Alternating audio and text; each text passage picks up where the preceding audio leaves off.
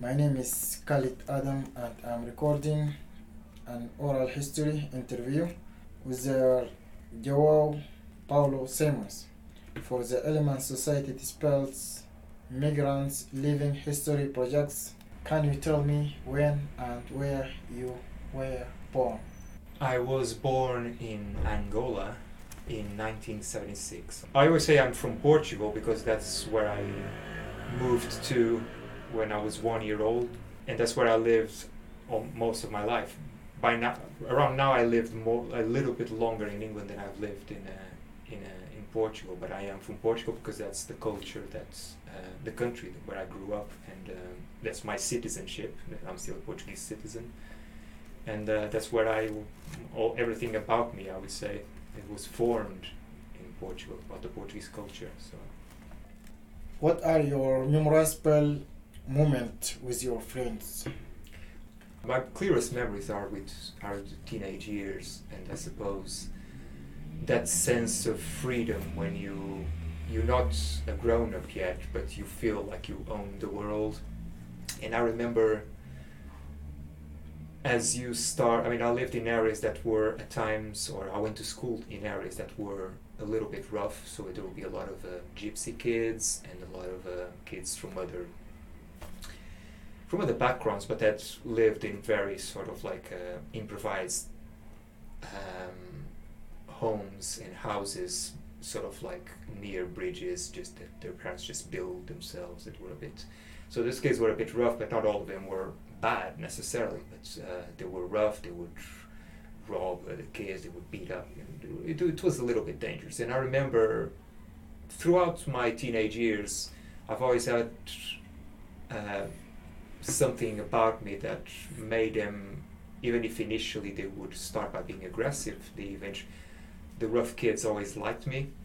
And I remember as a teenager just having that sense that the ground was firmer beneath my feet because I had friends that could protect me, So I remember that, and I remember going places and starting to go out with friends at night, even though I would have to come back early-ish. But I remember that feeling, that freedom, and that's a good memory to carry with you, because as you grow up, as you become responsible and have a job and have family, and your own family, and your own children, it's important not to lose that sight of that feeling, because that's the fire in your spirit that makes you feel that you can do anything. And I think you should never lose that sense that you can do anything or achieve anything. What food did you enjoy growing up? I like bean stews that my grandmother used to make for me for lunch, and I like traditional Angolan food a lot. I like a fish broth with palm oil and cassava flour, but I also like traditional Portuguese food. So a lot of different types of sausages and things like that. So it's I like heavy food that you eat and you feel very heavy afterwards. When did you leave your country? I left in 1997, I think. Why did you leave? I left to come to university because in my country it's not so easy to do what I want to do. It's a much smaller. There are less opportunities, and it's a much smaller.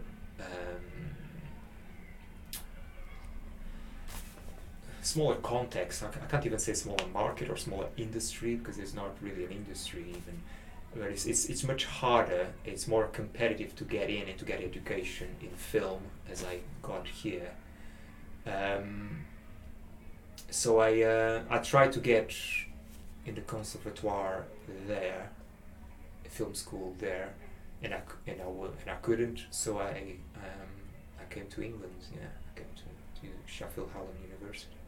How it was your journey from Angola to Portuguese? I only know what happened by the description that I heard all my life from my mother, from my father, and it was dangerous because my father wanted to stay.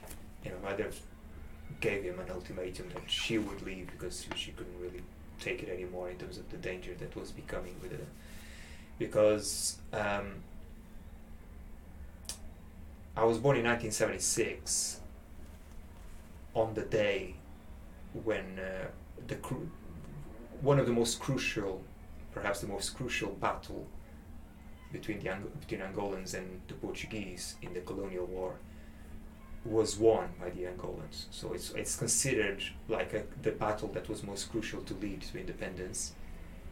But the independence was declared before my birth, because that's how countries declare that they're independent, and then if the colonizer doesn't agree with it, then there's a fight, and there was a fight.